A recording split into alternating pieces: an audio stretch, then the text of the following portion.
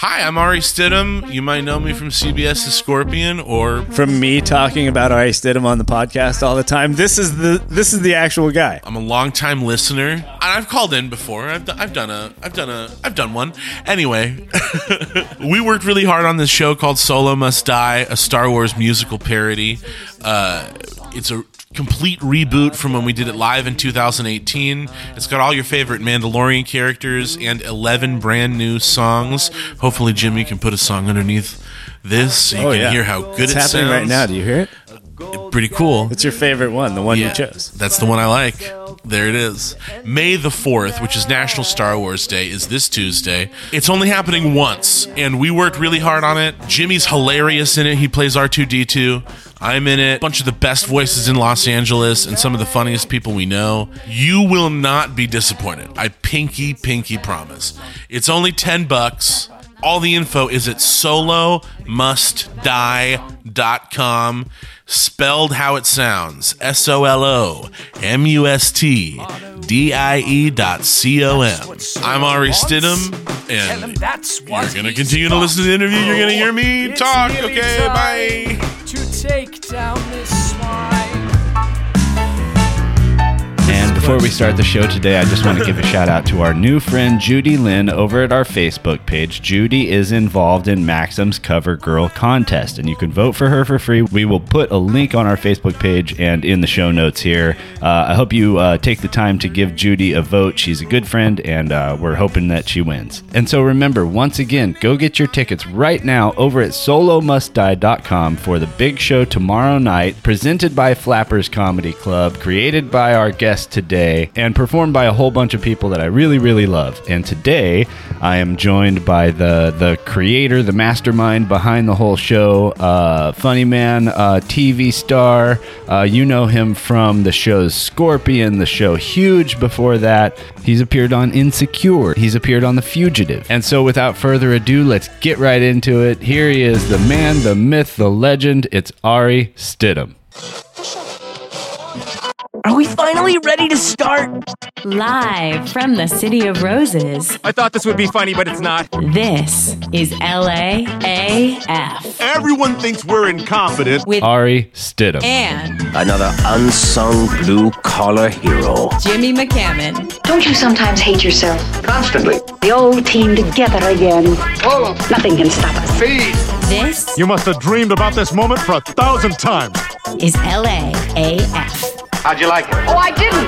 Thank you. I'm going to leave them the worst review. I love it in Pomona. And action.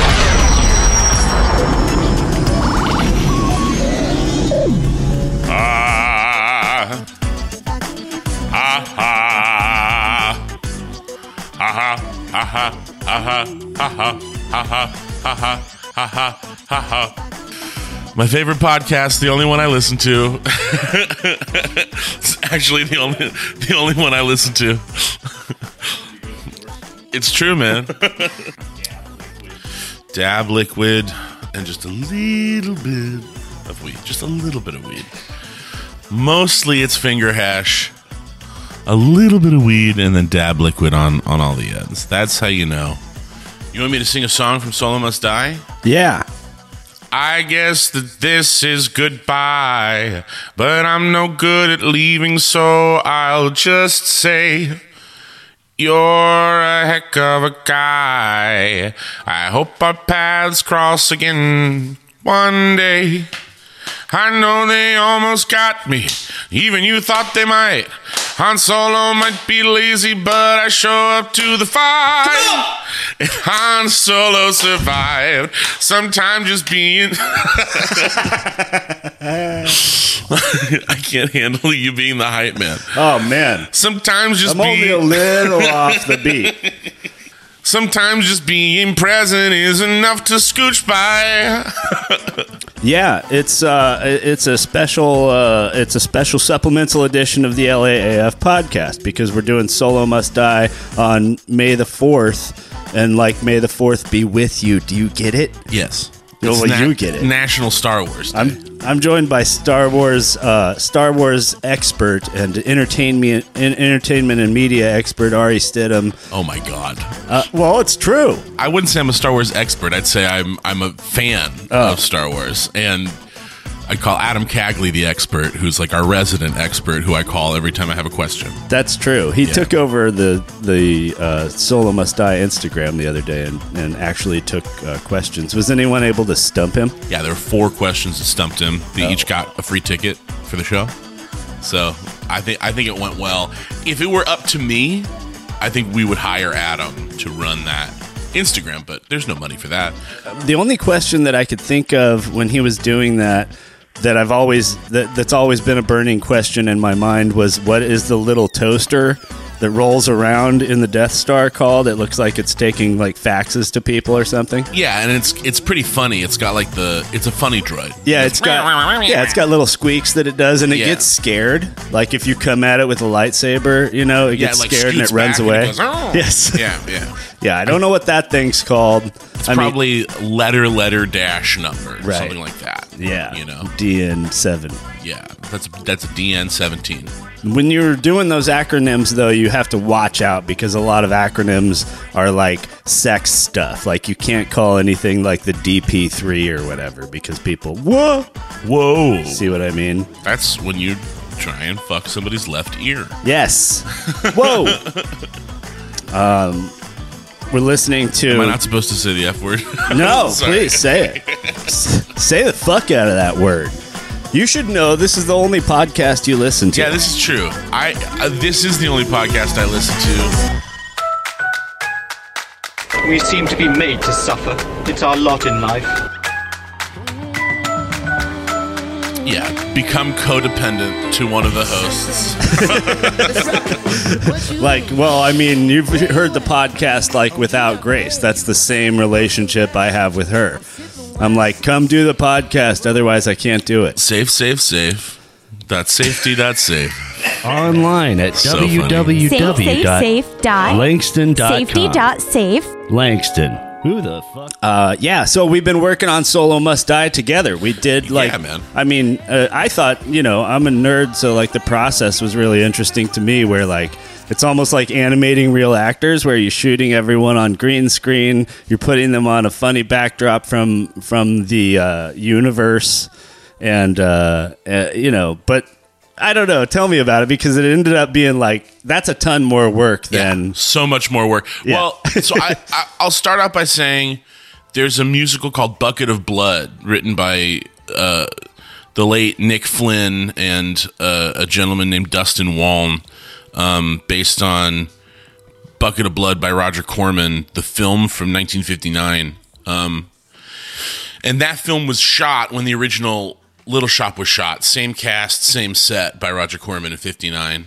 And somehow through friendships and professional connections, my dad owns that musical. So I've been helping him workshop it and do a lot of work on it for many years.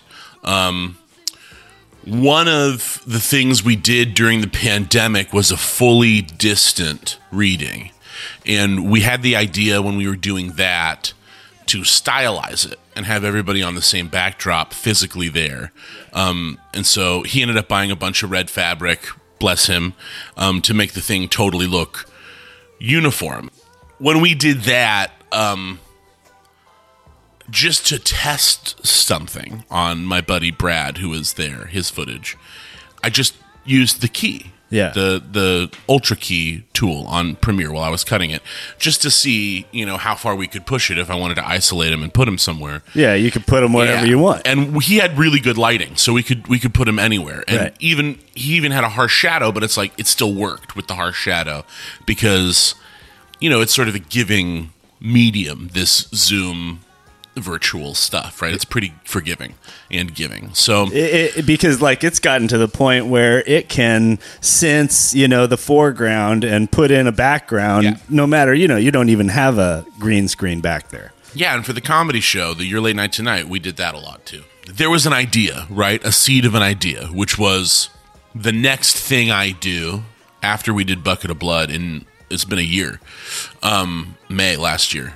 after I did that, I said, there's going to be a project I do like this that's socially distant. Hopefully it's a musical. Maybe it's a Shakespeare. Maybe it's a pilot I've written. Was the pandemic making that obvious too? Is it like, this is an obvious thing, this is an obvious option to do in pandemic times, right?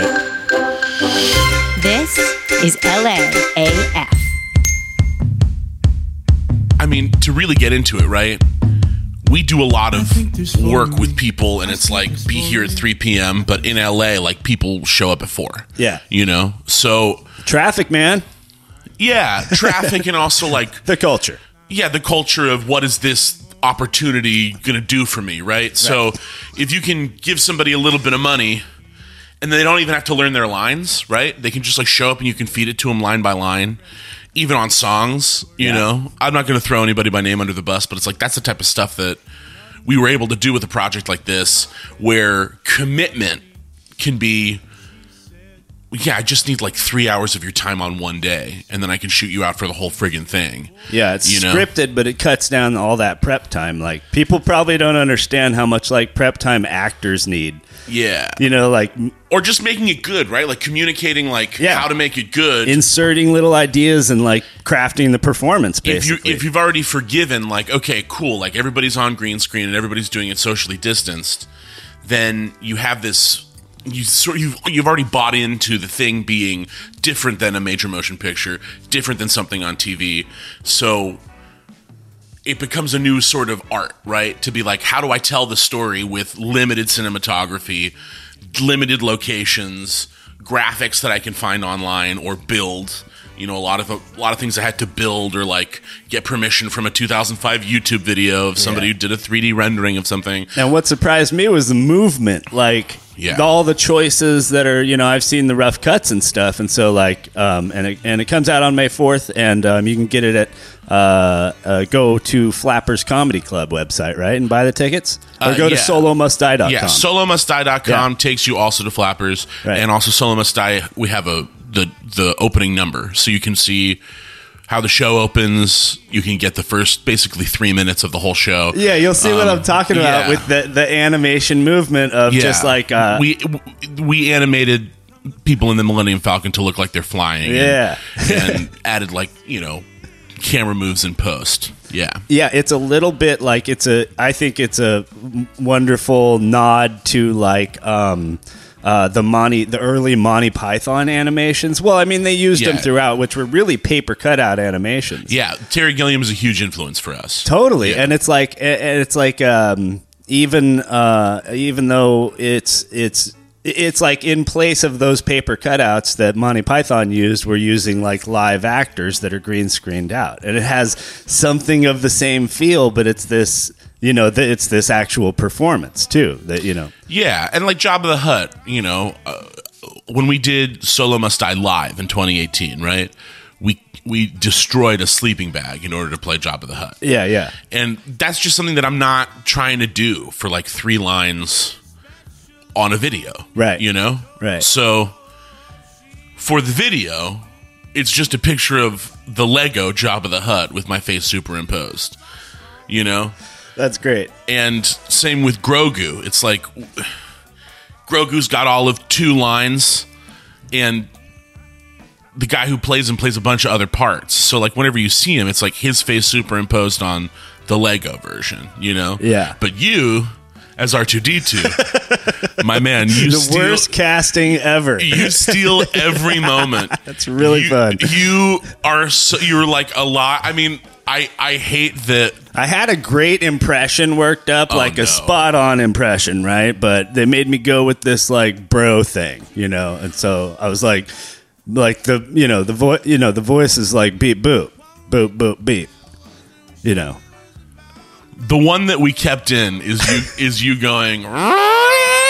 Wheeling around. That one was hilarious. Yeah. And you're, you know, when Luke enters, you're right there with him.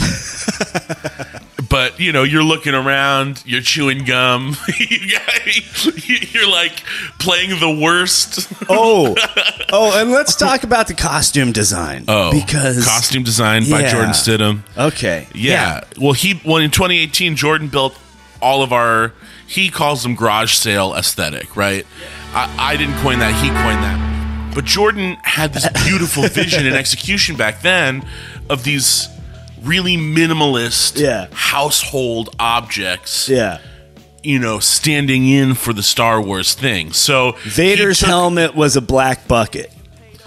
Yeah, well, we did have a Vader mask at one point. Vader wore a real Vader mask. But then Han Solo dressed up as Vader. Yeah. In 2018, there was a moment where Han Solo pretended to be Darth Vader and tricked everybody. And he did it by wearing a black bucket on his head. I think it's more Jar Jar Binks is a hat with 2 toilet roll papers and then styrofoam eyes that are painted correctly on top, right? Or Leia, we have Rogue One Leia instead of having Leia in, robes or anything that she would really be wearing. The poorly CGI'd, can't really buy it, Rogue One Leia. Yeah. For the last moment of Rogue One. The person who plays that, wears earmuffs. They're like the Leia earmuffs that you can get. And a white bathrobe. And we repurposed that white bathrobe for R2's character as well. And R2 on his head wears a salad bowl upside down, which has been taped meticulously by Jordan in 2018 with blue duct tape and black marker to be drawn to look very similar to R2-D2. It's convincing. It doesn't, having worn it, it's not designed to stay on the head perfectly straight. It's designed to sort of move around. Yeah, so that the actor sort of creates some movement out of that too. Yeah, and you wore a baseball cap beneath it. Yeah. Which was very smart, I thought. Yeah, and I chewed gum because I figured R2 would chew gum. And it was, look, the social media posts that we did of that supercut of your bloopers, if I ever release the full fucking 6-minute take, you're gonna see one of the best moments that we've ever had making stuff in this house, which was you and I. We had to stop in the middle of the take because you did beep boop boop boop a woo, and the way you did it, we both just died.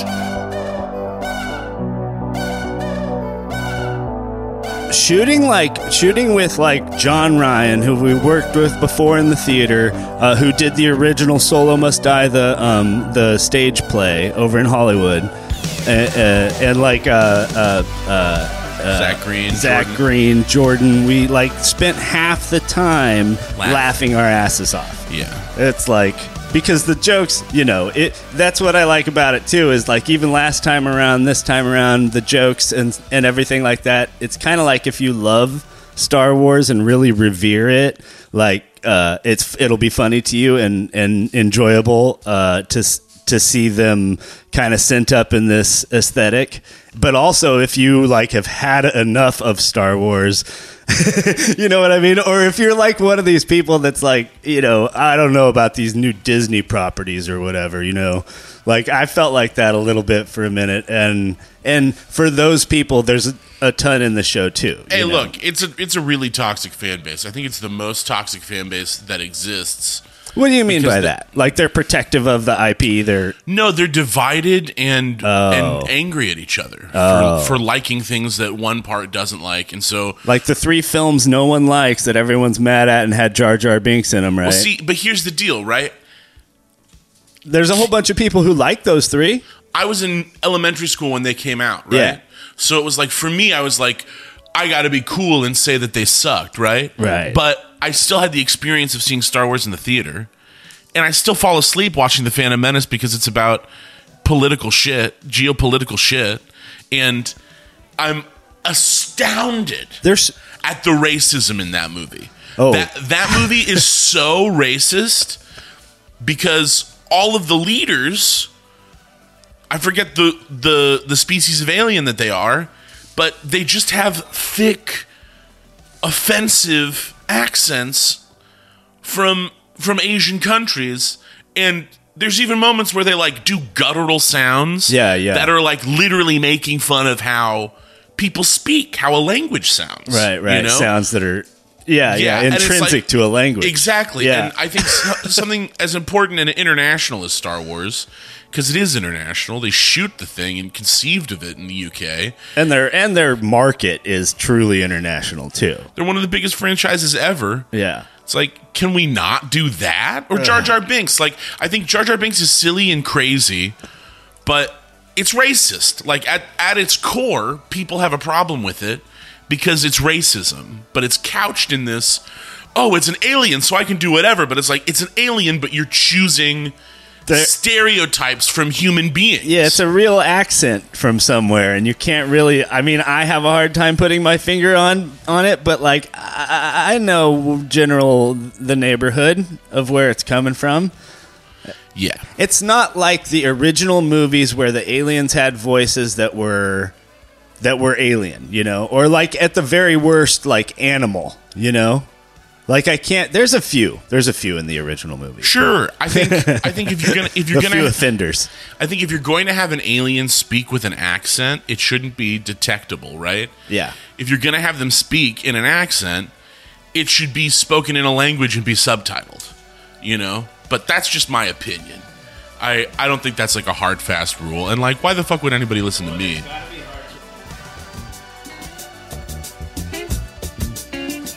I just lied and said I liked The Last Jedi for so long, you know, because I'm from Hollywood and so many of my friends are like woke, and it's like woke to like The Last Jedi. I think that movie, on a scale of Rian Johnson movies, it's at the bottom, right? Out of all of his movies are better than The Last Jedi. So in his catalog, it doesn't reach even close to the top, in my opinion, right? And then you look at him in the Star Wars franchise. Is it the most original of a movie in a trilogy? Yes. So it wins the most original award. But pretty much everything else, is it a good second movie? No. Right.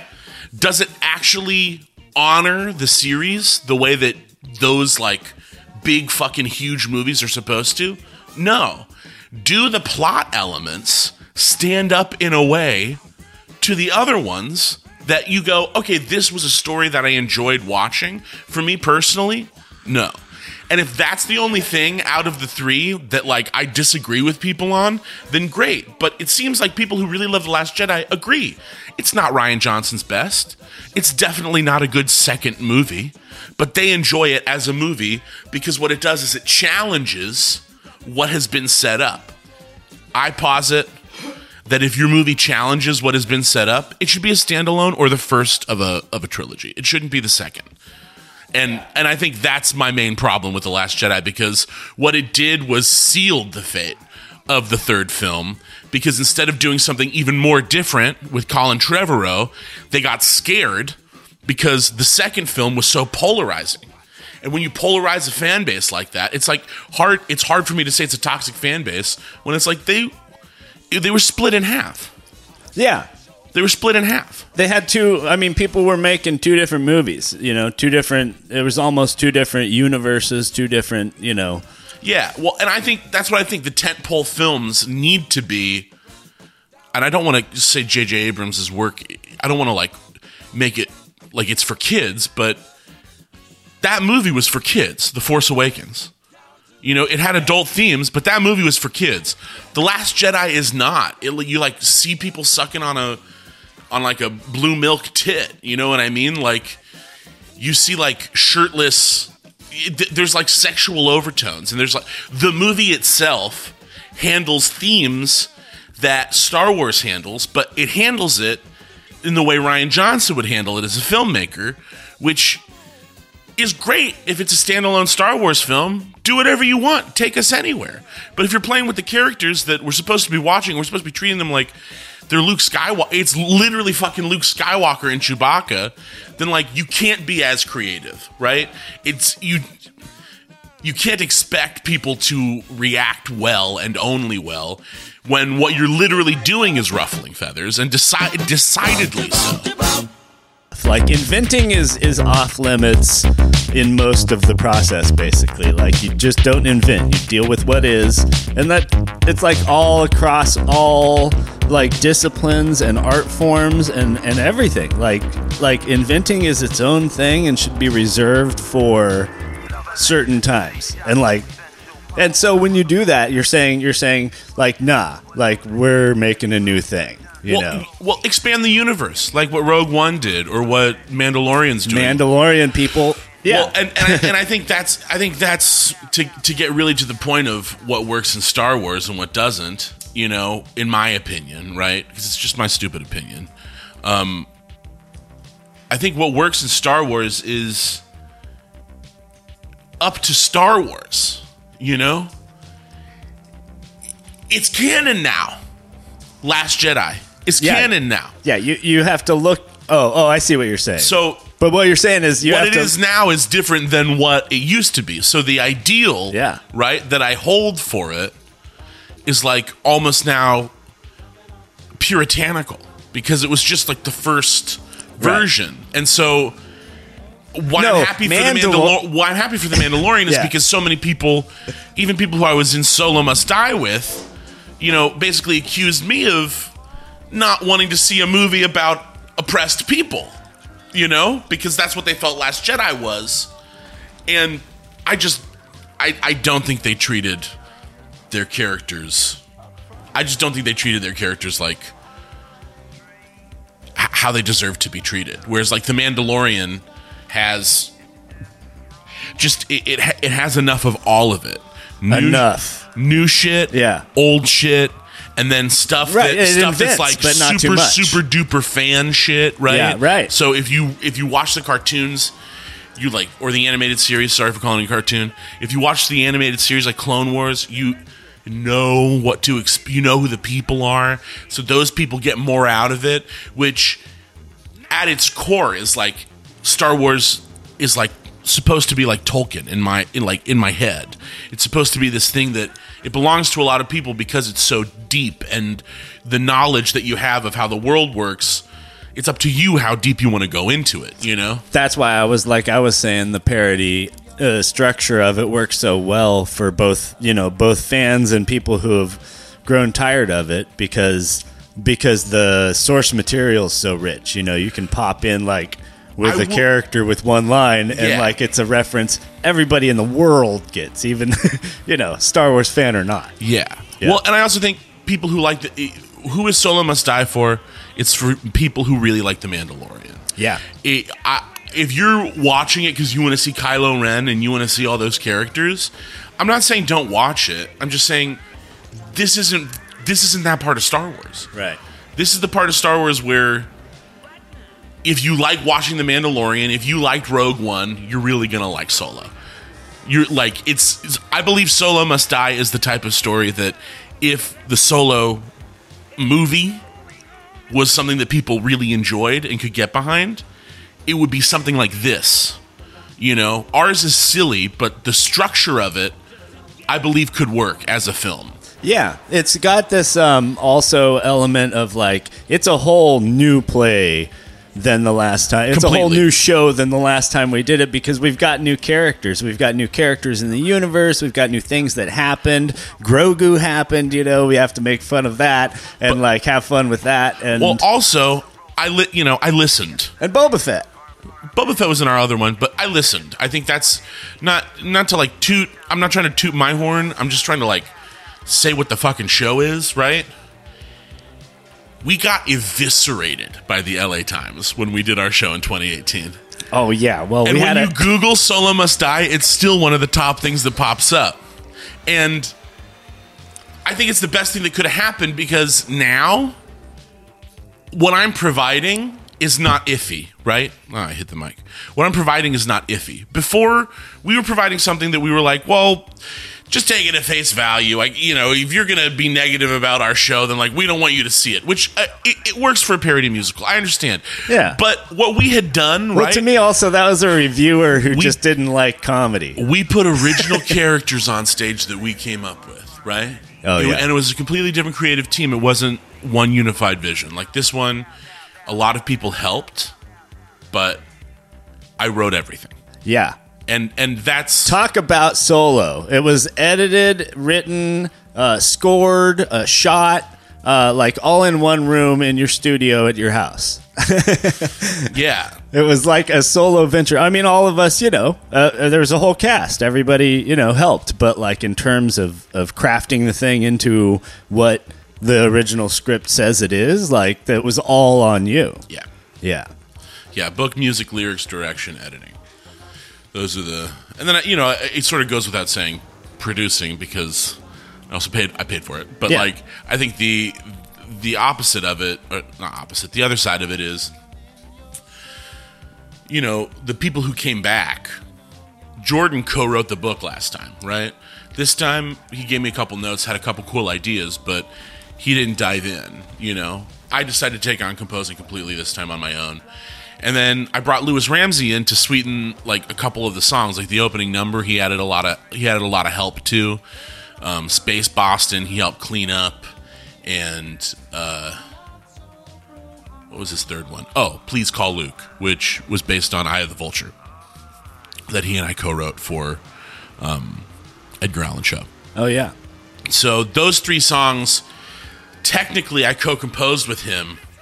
But I wrote all the lyrics, I wrote all the melodies, and he has... We've split the credit in a different way. In the film and in all the recordings, he's getting all that credit. But as far as, like, book, music, lyrics, like that stuff, that's not part of our contract. And that all has to do as well with, like, the updatability, the tourability, and the fact that, like, the track's not the music. Well, and also the kind of that, like the animated version, that was done on green screen here, is only the first iteration of what should be a kind of more of a live touring show eventually. Yeah, I mean, the hope is that we can at least have something going monthly or bi-monthly, right? So we can update it with stuff from the Bad Batch, with stuff from the Book of Boba Fett. Rian Johnson's apparently got a new trilogy. I'm sure there's going to be something in there that I can use. Yeah. I'd like to focus on Darth Maul. I'd like to also structure the show differently. Right now, it's like three fans of the show reading it. Reading a fanfic. Yeah, reading a fan fiction. Yeah. There's a new sleeve that I'd like to try, which puts it in puts the storytellers in the SWECU, so you can feel from the beginning like you're on Tatooine with a group of traveling storytellers. They live in the universe. The storytellers live in the universe, and they're telling tall tales of the people that they... Are they characters or are they themselves? They're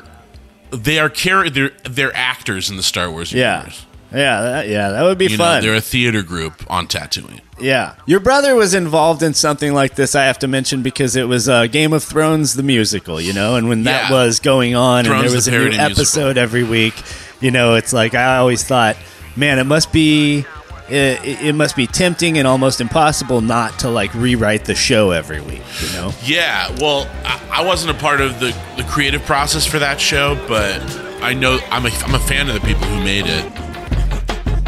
Yeah, it's weird. It's like a lot of people think we're post-satire with film because it's like, what are you going to say? My movie's stupid and unrealistic? It's like, yeah, I made it that way because that's the only way you can get people to come see the movie. It's about a superhero. Yeah. It's about King Kong fighting Godzilla. It's the most insane thing a movie can be about. How are we going to make fun of it? And eventually you find the way to do it, of course, but it's like, I think with Star Wars...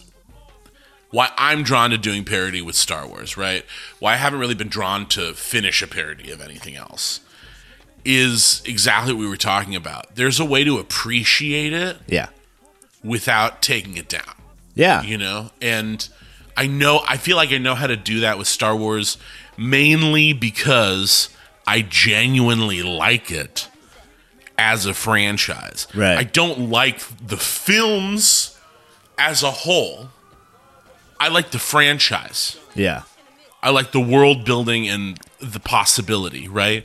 Yeah. So the hope is that I could do something with the franchise. I know, like, that's such a pie in the sky dream, but I think it's not because Mandalorian, had all these great guest directors, and for me, that was a home run. Like, I don't know if it was for other viewers, but like for me, I was like, I loved seeing directors' signatures in specific episodes of that, and I think that the more genuinely enthusiastic artists that get their hands on a piece of that franchise, the better it will do. Maybe it's a long shot or a risk or whatever for Disney or for the company or for the IP or whatever it is, but like that's the structure going forward, And so I don't think that idea is like no. They greenlit so many things just to see what the fans would say about all the things they greenlit.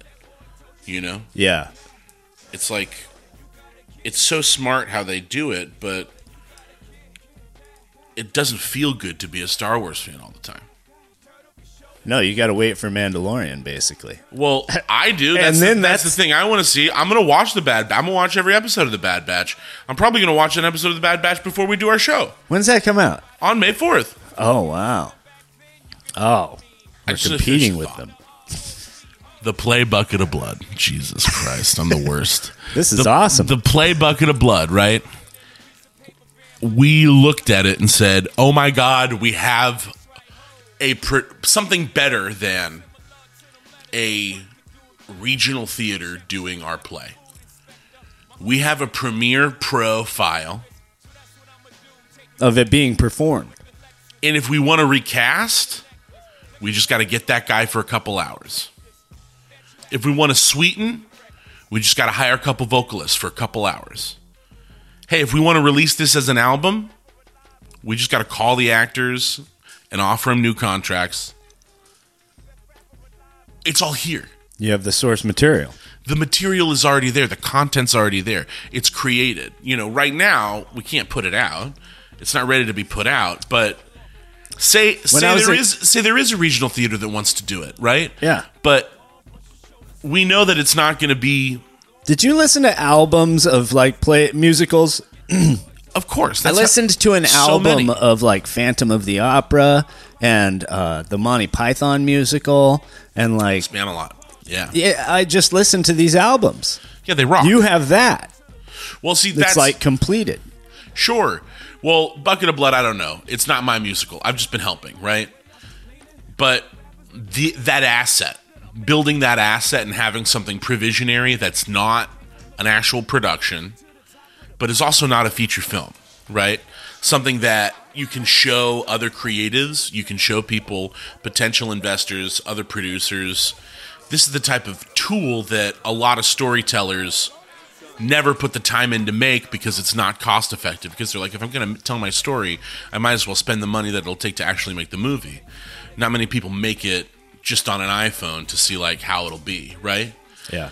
Now you can with anything. And I think it's specifically with a musical that's like a comedy and it's also a parody, something about doing solo with green screen and not putting everybody on like a black curtain, which is sort of what I thought about doing before. It's created a lot more work, but it works for what solo is, you know? Yeah. It like really helps the parody element because it's comedy. And if you needed to add or switch out actors or whatever, like you have this movie for them to watch and become familiar with what the role is or whatever, you know? Well, and any update to the show, right? You hear that, cast? No, but any update to the show, right, is a phone call to the people who've been playing the part. Yeah. And I was thinking, like, you know, I'm playing Mandalorian on the 4th, but if we ever do a live performance of it, I think the guy who tells the story should play the Mandalorian, you know, which is John Ryan Benavides. So part of me is like, well, let's get him back in here and just have him do it, because it'll take him a couple hours, but, like, let's just get him doing it. He's already in the fucking movie, you know what I mean? Yeah. And then if you do it live, the press for the clips, right, It's not necessarily so we can release this. I'm calling it the movie because I don't know what else to call it, but this Zoom presentation, right? Yeah. I'm not going to release that for money if I can sell tickets to doing it live. That's why I wrote it. I wrote it to be a live musical. I didn't write it to be a movie or a Zoom presentation through clip art. Like, I like what we have. I'm really proud of it, but I want to be doing it live. I want to make sure the actors are employed and my play's being done.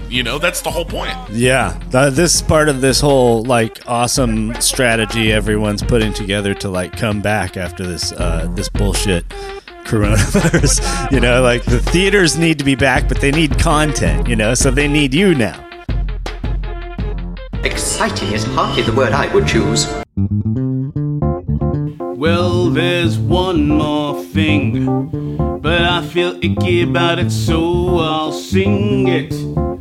Whoever put the bounty out didn't want somebody who just winged it. like there was a roaring 20s coming off of another pandemic in American history, and like the same thing happened. Everybody went out, everybody partied, everybody drank, everybody was like, I don't know. I hope something like that happens again. But like the interactivity of what our world is it going to lead itself to traditional theater or modern theater? I think that's what I'm trying to answer with parody. It's so crowded out there. I gotta believe that it is. I gotta believe that everybody's so hungry. We'll see. I certainly hope so. We're doing Mauritius, yeah.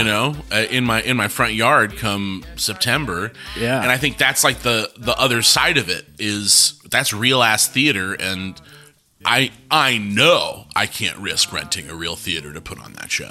Yeah. I have to do it for a very small audience in my front yard. It's such a small but a great show. But that's the only way I know how to do it in Los Angeles and actually get people to give a shit about it. Oh, so we haven't said who else is in Solo Must Die. Solo Must Die, starring John Ryan Benavides as we Boba talked Fett. about him. Everybody knows about him. Zach Green as we C-3PO. mentioned him. Everybody remembers. Jordan Stidham as Luke Skywalker. Okay, that guy. Sure, put in a plug for your brother. I'm talking about Jimmy McCammon as R2-D2. Host of the LAAF podcast. That's everybody. true. R2-D2. Ari Stidham as the Mandalorian. Yeah. J. Elijah Cho LAAF as Han co-host. Today. J. Elijah Cho as Han Solo. Adam Cagley as Chewbacca. Oh, in an epic performance. Yeah. Emmy Ross as Fennec Shand. Yeah. Kash Abdul Malik as Grief Karga. You know who I'm saving for last. K1. Oh my God, Keenan Montgomery the first as Lando returning. Everybody's favorite. I mean, truly, every person who's seen it has been like, that Lando man. He's literally perfect. He is. It's he really true. is. Incredible. Leia is played by Catherine McDonough, who, if you're in LA and you like theater, you know who Catherine McDonough is. She's been in like all of the big classics. For the past like 7 years. Like I can't think of a show like a My Fair Lady going up where she wasn't playing Doolittle. Is there a company or a theater that she performs at more? I don't know. She was in Ragtime at Pasadena Playhouse. I think the last play she did pre-pandemic was The Music Man in Thousand Oaks with Adam Pascal, where she played Marion and Adam Pascal played the Music Man. Right. But she performs all over. She's got one of the greatest voices in Los Angeles. I hope she never leaves. So she remains on when top. she was in here singing, she just blew me away. Her voice is incredible. Yeah. And then our Ahsoka Tano. Yeah. Jenna Bird, who, if you don't know who Jenna Bird is, you are wrong and you are asleep. Must die, Han Solo. Solo must die. No more adventures.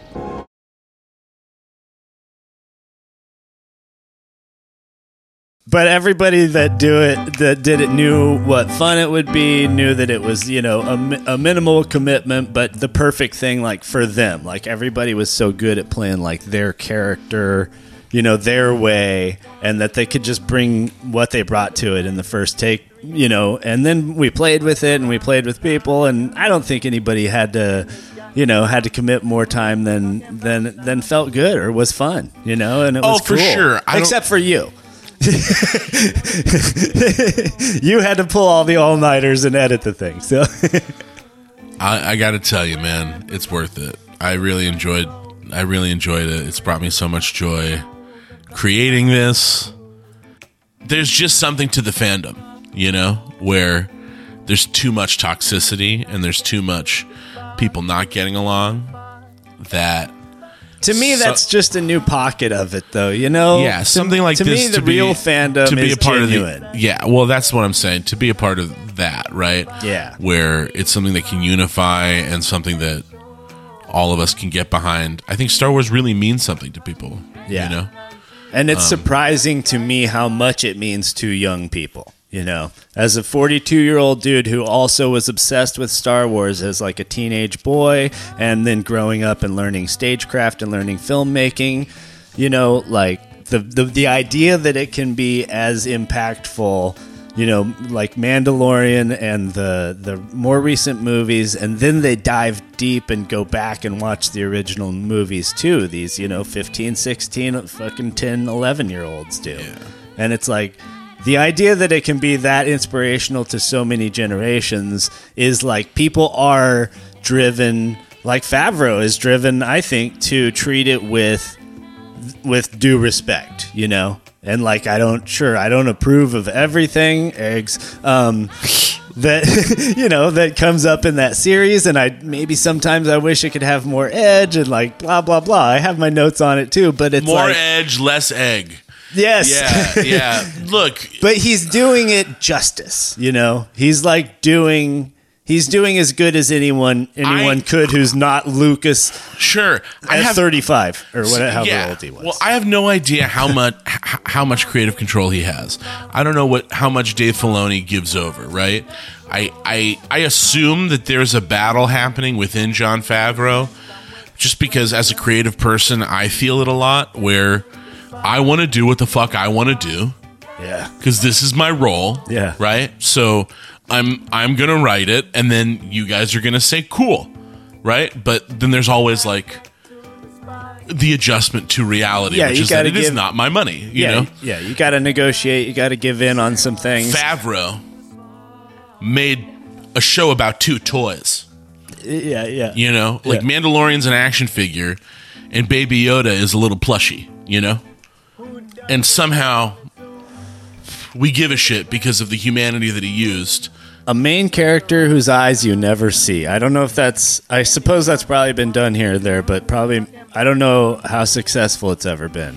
No. You never have to see a person's eyes. Like, yeah. Yes. Your eyes. Giving your eyes to the camera is like a whole thing. And he's able to connect, Pedro Pascal. And it's because of the storytelling, and it's because of familiar, right? We're familiar with a story like this, and we're familiar with the characters. It feels like a story It feels like a story you've heard. Well, and no transgressions have been done. I can see when you're inventing. Yeah, I can see when the Disney producers gave you a note. I could totally tell when that happened. But all in all, you're being true. But no human character hangs out long enough to have you decide if they're a good or bad person. No, they just functional to the story, which is very Star Warsy. Yeah, the only person who's like really good is Peli Motto. I think she's the only character in Mandalorian where it's like, this is a good person, I feel like Mando, it works because you're like, oh yeah, he's worked for the Empire on the other side of it because he's completely displaced. And so you're following an outlaw, right? But he's an outlaw, and he's marginalized, and he's orphaned. He's like all of these things, and he's a super soldier. C-3PO is one of the moral figures. Protocol and what's called having played a character that was basically C-3PO for 4 years on Scorpion, I can tell you they cut to him to manipulate the audience. It's either storytelling. He needs to be like, there's 8 minutes left. But he's always trying to do the right thing. Yeah. Nobody is happy in their position in Star Wars. No, yeah. That's why, like, the Mandalorian and Baby Yoda relationship is so important. Because Han? it's like... No, Han and Chewie were always on the run. And always after money. Dude, those guys fucking sold drugs. Let's talk about it. Yeah, that's Let's true. talk about it. Smuggler. Yeah. Yeah, what do you think it's valuable to smuggle? Yeah, drugs aren't really addressed in the Star Wars universe It's all outside of the And story. how many people have gotten on drugs and watched Star Wars? All of them.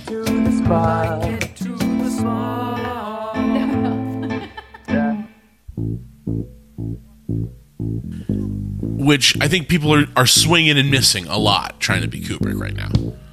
We're like trying to make art that like visually astounds and is like pushing the boundaries. He used celluloid and like lensing to do it though, and like production design. These people are using computers, and it's like, you don't stand a chance, son. He used glass and psychology. Yeah. Just like... And he was so vehemently anti-religion. But look at the production design in that 2001 inside of the spaceship. It's just like... And can you believe the year that was? No! Yeah. And I think that when I say Flash Gordon or Land of the Lost, it's like, that's the pendulum, right? You have something that... They'll treat it with the respect of Kubrick, right? Or Star Wars or any of these Blade Runner style... where style and how the film looks and feels is like number one, even before like plot, you know, or good dialogue or anything. And then like the content of what you're shooting, right, is never going to be saying something the way that 2001 is saying something. And it's also never going to be like just popcorny like Land of the Lost, because so much stuff already exists that's like this. Yeah. It's like the movie Ex Machina. I was talking to... It's trying to be... Yeah. I was talking to somebody about it, and they were like, well, it's just literally handling the same themes as Blade Runner with less money. Yeah. And I was like, I guess, but... And these modern, like, I don't know. I fucking loved... A few modern tropes. I fucking adored that film. I thought Ex it was... Machina? Yeah, I thought it was one of the best movies that came out that year. It's pretty great. I adored it. But it's there's... like... But it's like, when you look at what's been made, right? All we're doing is distillation. Yeah. Or remixing now. Like, yeah. Nobody's doing what Kubrick did. And nobody could do it because it would cost too much money now. Somebody will do something that's that, you know, but it's not happening there's yet. Such a science. There's such a science to making that look happen that it's already been done. So the rivulets to get there, right? No, to do it in camera would cost $1 billion right now. And people don't know that. And doing it on film to get, dude, and another then billion. Treating the film to make the whites look like that. That you need brighter lights inside your fucking projector. You couldn't to make it look the way it's supposed to look. Yeah. There's insane technology. Tarantino and everybody else would go at you for that too. Yeah. Well, technology moving in tandem with filmmaking until the 5D. And then capitalism became more a part of it, right? And I think... No, people stopped treating it as an art form. Exactly. Man. Like, it's no longer an art form. You know, like fuck communism and everything, but a bunch of great developments of filmmaking happened because it was being done like in places like Russia that were fucking communist, so there was a bunch of public money for such things, you know? Even if your art form was something so lowly as filmmaking, you could maybe get a little bit of money like in a grant or a public money for it. But just get this, right? So developments were made. If you ran a community theater in Grass Valley. Yeah. Do you talk about that on LAAF? Oh, yeah. Okay. Yeah. So when you were doing theater up there, you had a group of people who knew what you guys were about, were interested, right? Yeah. Even if it's 13 people, I don't know what the numbers were, but I'm sure it was more than 13. But so at least 15. Great, at least 15. Yeah. You know, my email list is a couple hundred people long, right? Right. It's not huge, but the couple hundred people are the people who buy my album. Yes. Who show up, right? Yes. So those are the people. So if I have those people and I say, I'm not doing plays, I'm doing movies, will they watch the movies or were they just into going to the theater? You know? Yeah, maybe a bunch of them liked you. Yeah. And that's part of it. So like that is the part of the conversation that splits what would be cultivation. Yeah, right? Because cultivation is nobody has to like me. Taking somebody who's here because we're selling coffee. Yeah. And they stay because we got cookies. And we're a bakery. Yeah. Who are interested in the thing that's going to make them come out. And how do you get them interested in you? By doing anything but what you're doing, because if you're like, well, you know me from plays, so then come do movies, it's like, well, hold on, I'm here because I like plays and you're good at doing plays. It's like, oh, fuck. Well, yeah, right. Okay. But I also think what's happening now is people who would start community theater, people who would join in and jump into an art form like that, who would aspire to do anything like that, they now look at YouTube and podcasting. If you define your thing clearly, it is a long-form Star Wars parody musical. I'm not going to disco fans. I'm not going to hip-hop fans. I'm not going to hashtag beatmaker. Because between musical theater and Star Wars people, we've covered everyone we know, everyone we hang out with, everyone we like, and a million more people who could see the show and we know will love it. Well, it's a place to start. It's the place to start, right? Yeah. For Mauritius, I got a name of the author, and I got stamps. You mean Mauritius? You mean Mauritius by Teresa Rebek? Teresa Rebek. That's what I'm sorry. Teresa Rebek. The $1 per month Patreon sponsors all go and get speech therapy. Teresa Rebek. And we want to leave people titillated about the Solo Must Die. And yeah, absolutely. Hi, I'm Ari Stidham. You might know me from CBS's Scorpion or from me talking about Ari Stidham on the podcast all the time. This is the actual guy. I'm a longtime listener, and I've called in before. I've done one. Anyway, we worked really hard on this show called Solo Must Die, a Star Wars musical parody. It's a complete reboot from when we did it live in 2018. It's got all your favorite Mandalorian characters and 11 brand new songs.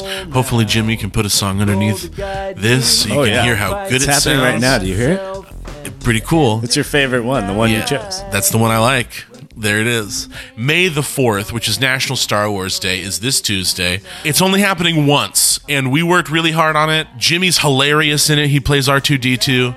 I'm in it. A bunch of the best voices in Los Angeles and some of the funniest people we know. You will not be disappointed. I pinky promise.